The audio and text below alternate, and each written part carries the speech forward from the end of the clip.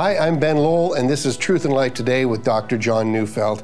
John, we are beginning a new series today, an exciting series, and it's called Romans, Set Apart for the Gospel. Yes. And it's an important series, and I think one of the things I want to say to you, when you talk in your first segment today, you're going to talk about how important, perhaps for the Christian, the most important book of the Bible is the book of Romans. Yeah, I mean, I'm going to say, Ben, that, every book of the Bible is important. It's all the Word of God, and maybe I want to say they're all of equal importance, but they are in different places in our lives. You see, Romans would be a foundational book, and you build on it with other books.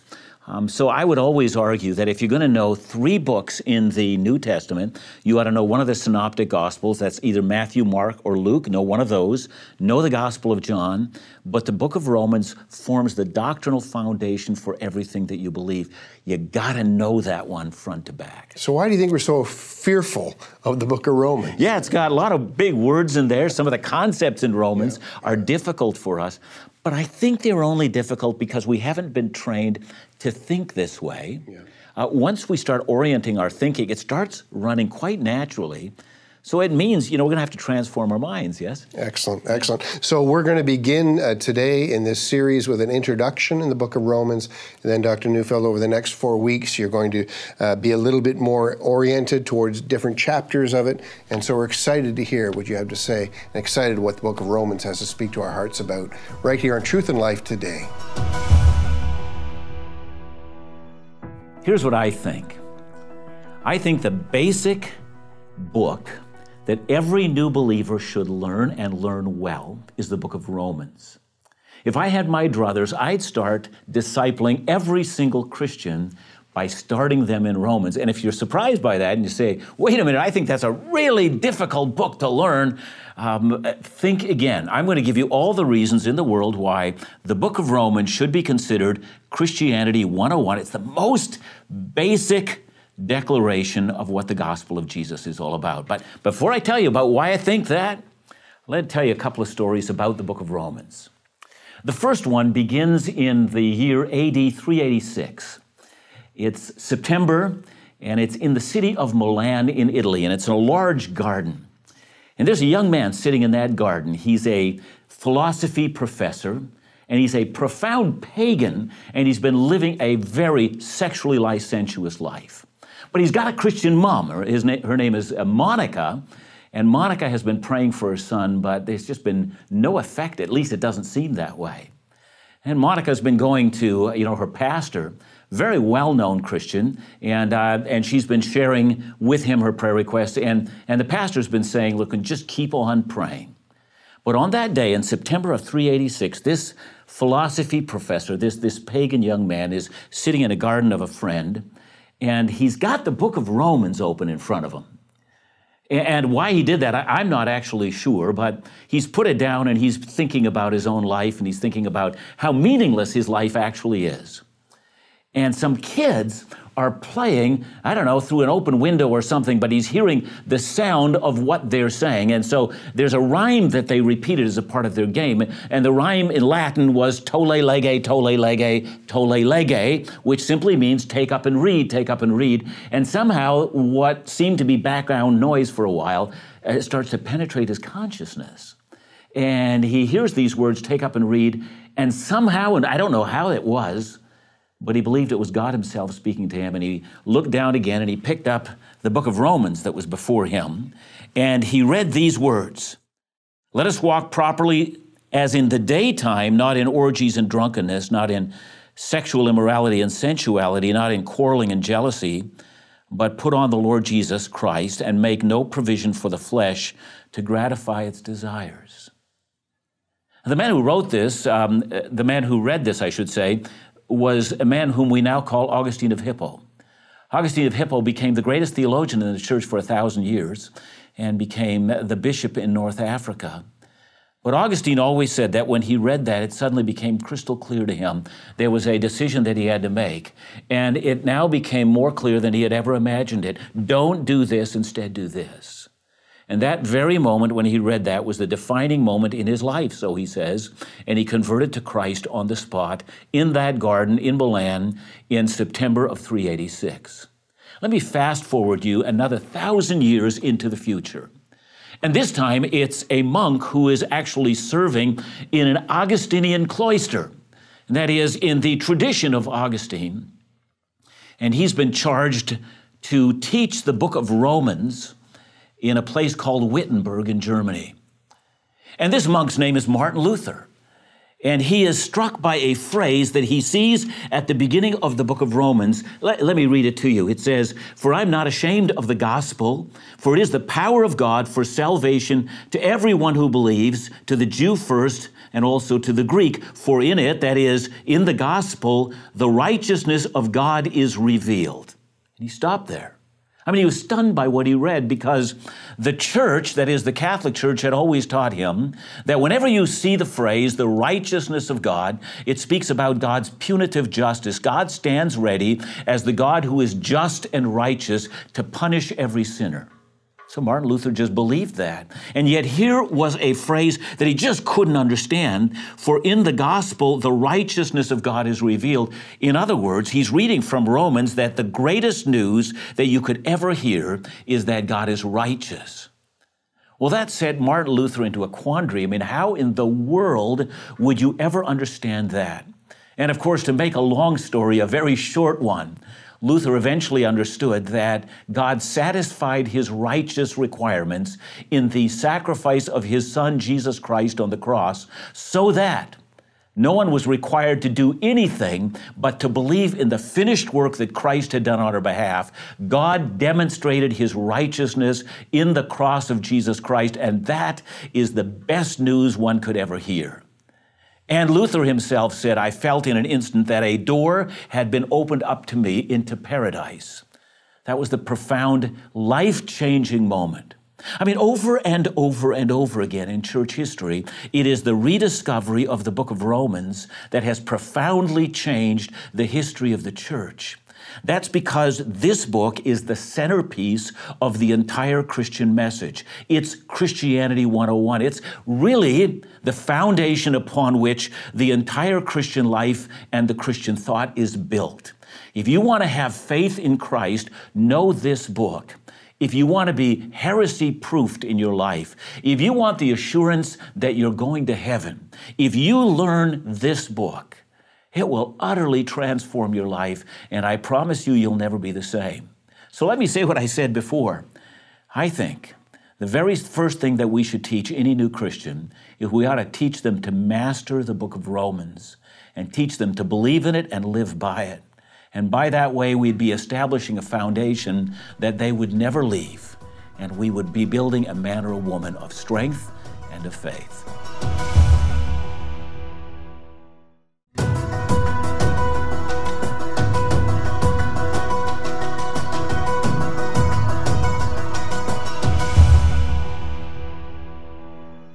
You know, you might have wondered about my statement that I had said that the book of Romans constitutes Christianity 101. It's the ABCs of our faith. It's the most basic declaration of what we believe.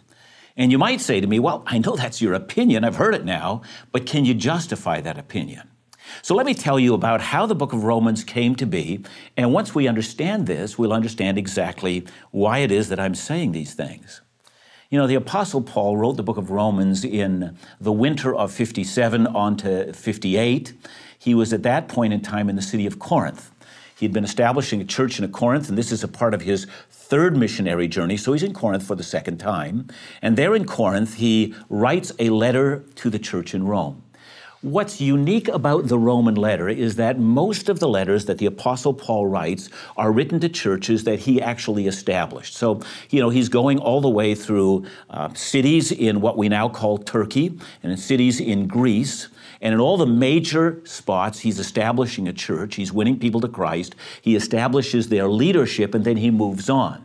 Later on, he will write them a letter to find out how they're doing and to give instructions after what he's already taught them. But we don't really have a copy of what he taught them in the first place. Now, the book of Romans is different because Paul had never been to Rome at the time that he wrote this letter, which means that Paul did not establish the church in Rome. Somebody else did. But it had already become a vibrant Christian community, and Paul had heard about it. So why is he writing this letter to a church that he had never visited before? What's he up to? Well, the answer to that is found in the end of the book of Romans. And so I'm reading here Romans chapter 15, and beginning at verse 22, and I'll read all the way through to verse 29. Paul says, "This is the reason why I have so often been hindered from coming to you. But now, since I no longer have any room to work in these regions," so let me stop here for a moment. You see, what he's really saying is that, I've run out of room. All of the major centers in both Turkey and in Greece now have a living Christian church established in them. And since it is my ministry to establish churches in cities that have never heard the gospel before, I'm out of room. I need to go somewhere else. And then he says, "And since I have longed for many years to come to you, I hope to see you in passing," he writes, "as I go to Spain." Well, there you get the Apostle Paul's next step in his life journey. He's finished in the area that he is. Rome and parts of Italy also now have established Christian churches. He wants to use the Roman church as a launching point to move on to Spain. So he writes this, verse 24, "I'm hoping to see you as I go to Spain and to be helped on my journey there by you once I have enjoyed your company for a while. At present, however, I'm going to Jerusalem bringing aid to the saints." And then he writes, "For Macedonia and Achaia," that's northern and southern Greece, "have been pleased to make some contribution to the poor among the saints in Jerusalem. For they were pleased to do it, and indeed they owe it to them. For if the Gentiles have come to share in their," that is the Jewish spiritual blessing, "they ought also to be of service in their material blessings." And then he says, "When therefore I have completed this," that I've got an offering, I'm going to bring it to poor Christians who are living in Jerusalem. "After I've done this and I have delivered it to them and they have collected it," he writes, "I will leave for Spain by way of you." And that really is the center point of this letter. Paul wrote the Roman letters to introduce himself to the Roman church. And the way in which he introduces himself is not to give his credentials, but to actually tell the Roman church what he's been preaching in every single city that he's been going. They ought to have a copy of his most basic message. That is, when Paul would go to a city like Corinth, like Ephesus, or any other city that he went to, this is the message he would preach. He writes the Roman Christians this letter, says, "Have a look at what I've been preaching and ask yourself, would you like to become involved in this?" So I'll come and visit Rome. When I do, you've already read through and become very familiar with the message that I'm preaching. And if you're encouraged by what you're reading, then you might want to join me. Maybe some people from your church will come and be a part of my missionary enterprise, but we're going to set sail for Spain, and I'm going to ask for an offering from you. I'm going to ask you, if you really believe in what I've been preaching, will you make it possible for me to go to Spain? Well, all of that to say, because of this unique set of events, that's how we got the book of Romans. Paul wanted to make sure that somebody had a copy of Christianity 101. It's a copy of what he would preach whenever he won people to Christ and established that church. This is what the early church would know. This is what they would defend. This is how they would share the gospel. So from our perspective, I can't see that we should see it any different. I know that a great many of us have always offered the book of John first, and that's fine. I think it's always important for all of God's people to know what Jesus said and did and accomplished. But when we need to tell people what it all means and how to put it together in a set of comprehensive Christian beliefs, what's the basics of the Christian faith, we need to always return to Romans. So let me say it again. If you've never learned the book of Romans, you've never learned the basics of your own faith. So if you've been in the faith for 20 years or more, let me invite you to a journey. We're going to spend a number of weeks simply concentrating on the basic message of this book. And I promise you, like Augustine of old and like Martin Luther and many others, it will transform your life, and it may transform everything you do from now on in.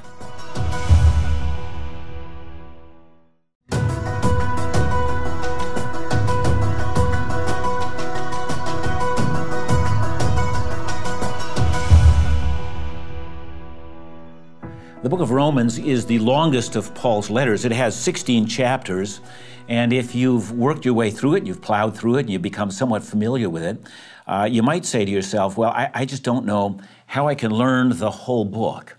And so one of the things that I like to do with people is say, let's learn by outlining the book, and then let's learn by understanding what is its key theme. And then once we understand that, let's have a look at the individual details.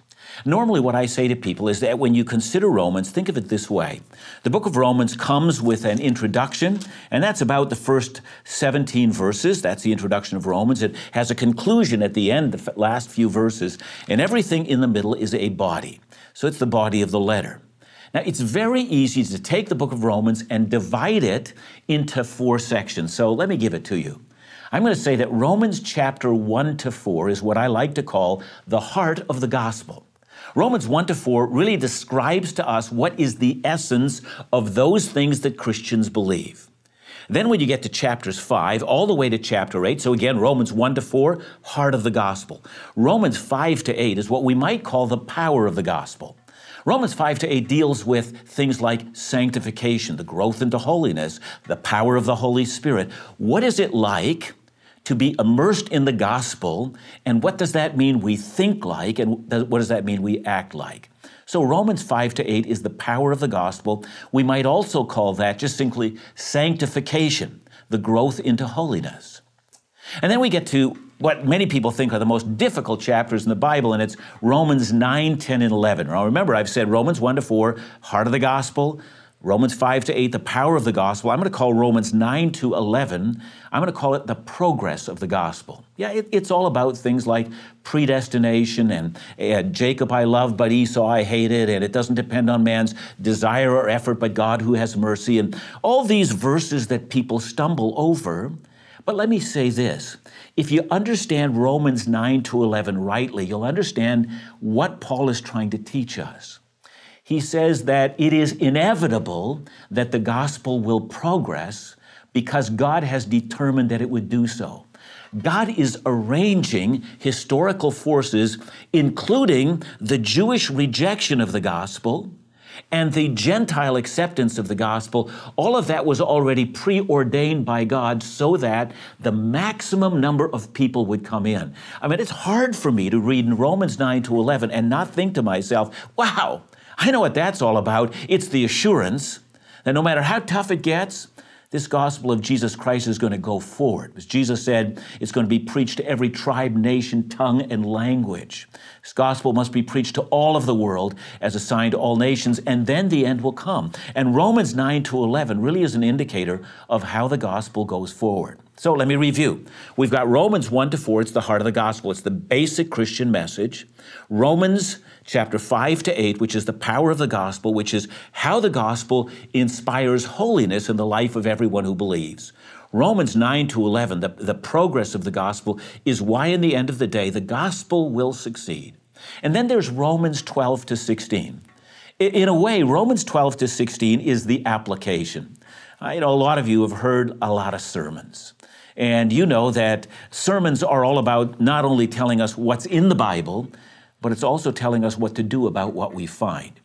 And that's what Romans 12 to 16 is all about. I often call Romans 12 to 16 the lifestyle of the gospel. It tells us the basic principles upon which Christians live. And if you think about it, think of it this way. Lifestyle is such a big issue in the world that we live today. Everything from the way in which we express ourselves sexually to the way in which we think of ourselves. I mean, people often speak about, I've got to love myself. You might ask yourself, how is that a part of lifestyle? Well, it's the Me Too generation. But for Christians who have learned the heart of the gospel and the power of the gospel and the progress of the gospel, what does that mean in everyday practical reality? And what we have in Romans is the last 5 chapters are application. I mean, the application ranges from everything in terms of how you relate to civil government, to how you relate to your neighbor and what it means to love your neighbor. It deals with how to live in community and why it is that the Christian life is considered a communal life, what the church means, what we ought to do about the freedoms of other people. All of those kind of things gets discussed in great detail. So again, if you will, That's Romans as a whole. It starts from the theological foundations. Christ died for me, moving all the way, this because he died for me, I present my body as a living sacrifice and I live for him. It's the entire package of the transformed life that lives for Jesus. See, I believe in the book of Romans. I'm sorry that it's been neglected in the Church of Jesus Christ because we've thought it was too hard. But it really isn't. Yeah, it's going to stretch our mind, and it's going to invite us to consider things we've never thought before. But that's because the book of Romans is reorienting the way in which we think about everything. The way in which we think about God, and the way in which we think about ourselves, the way in which we think about salvation, and the way in which we think about the life to come. Let me end by just giving you the beginning of the book of Romans. It begins this way. Paul, a servant of Christ Jesus, called to be an apostle, set apart for the gospel of God, which he promised beforehand through the prophets in the Holy Scriptures concerning his Son, who was descended from David according to the flesh, and was declared to be the Son of God in power according to the Spirit of holiness, by his resurrection from the dead, Jesus Christ our Lord. And on it goes. It's all one sentence, by the way.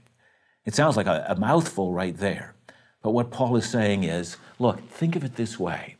From the very beginnings of the first notes of God's revelation in Genesis, everything has been leading up to this climax, the gospel of Jesus Christ. Let me tell you what it is.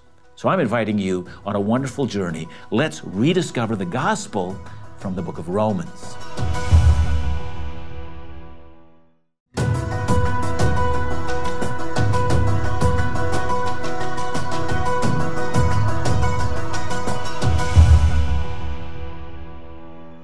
Hi, this is Ben Lowell, and thanks again for joining us today for Truth and Life Today with Dr. John Neufeld. John, you just spent the last half hour talking about the book of Romans and the introduction to the book of Romans. Help me understand really quickly, why do you think it's so critical? Why do you think the book of Romans really is foundational? You know, I had once a gentleman tell me, if you know Romans well, it'll heresy-proof your faith. Okay. I think that, however, is only half the story, although it is truly the story. If you know that book well, you probably won't fall into false teaching. But the other part is, you will know the truth by which you are saved. I mean, you know, there are all sorts of Christians that say, you know, how will you know for certain that if you were to die tonight and God were to ask you, why should I let you into my kingdom, what would you say? And I've heard everything from, I've tried to do my best, to, you know, I feel passionately about Jesus. I mean, all these things, which are always self-oriented. The book of Romans will take you from being self-oriented to being Jesus-oriented. You'll immediately talk about what he did for me, and your eyes will be on him rather than yourself. That's really the benefit of Romans. So you think that if we were to take our faith seriously, we really do need to take the book of Romans seriously? I think it is absolutely essential. You cannot bypass this book. You know, I'm thinking also, I mean, we're in an interesting season for the church, for our faith, particularly in North America. The book of Romans really is something we ought to be going to and studying intensely because of the times. Yeah, I think if you go back through history, the book of Romans has played the central role in major movements back to Christ in the history of the church. Let's go there again. Amen. Well, we'll be coming back again next week with Dr. Neufeld as he talks about Romans, the heart of the gospel, right here on Truth and Life Today.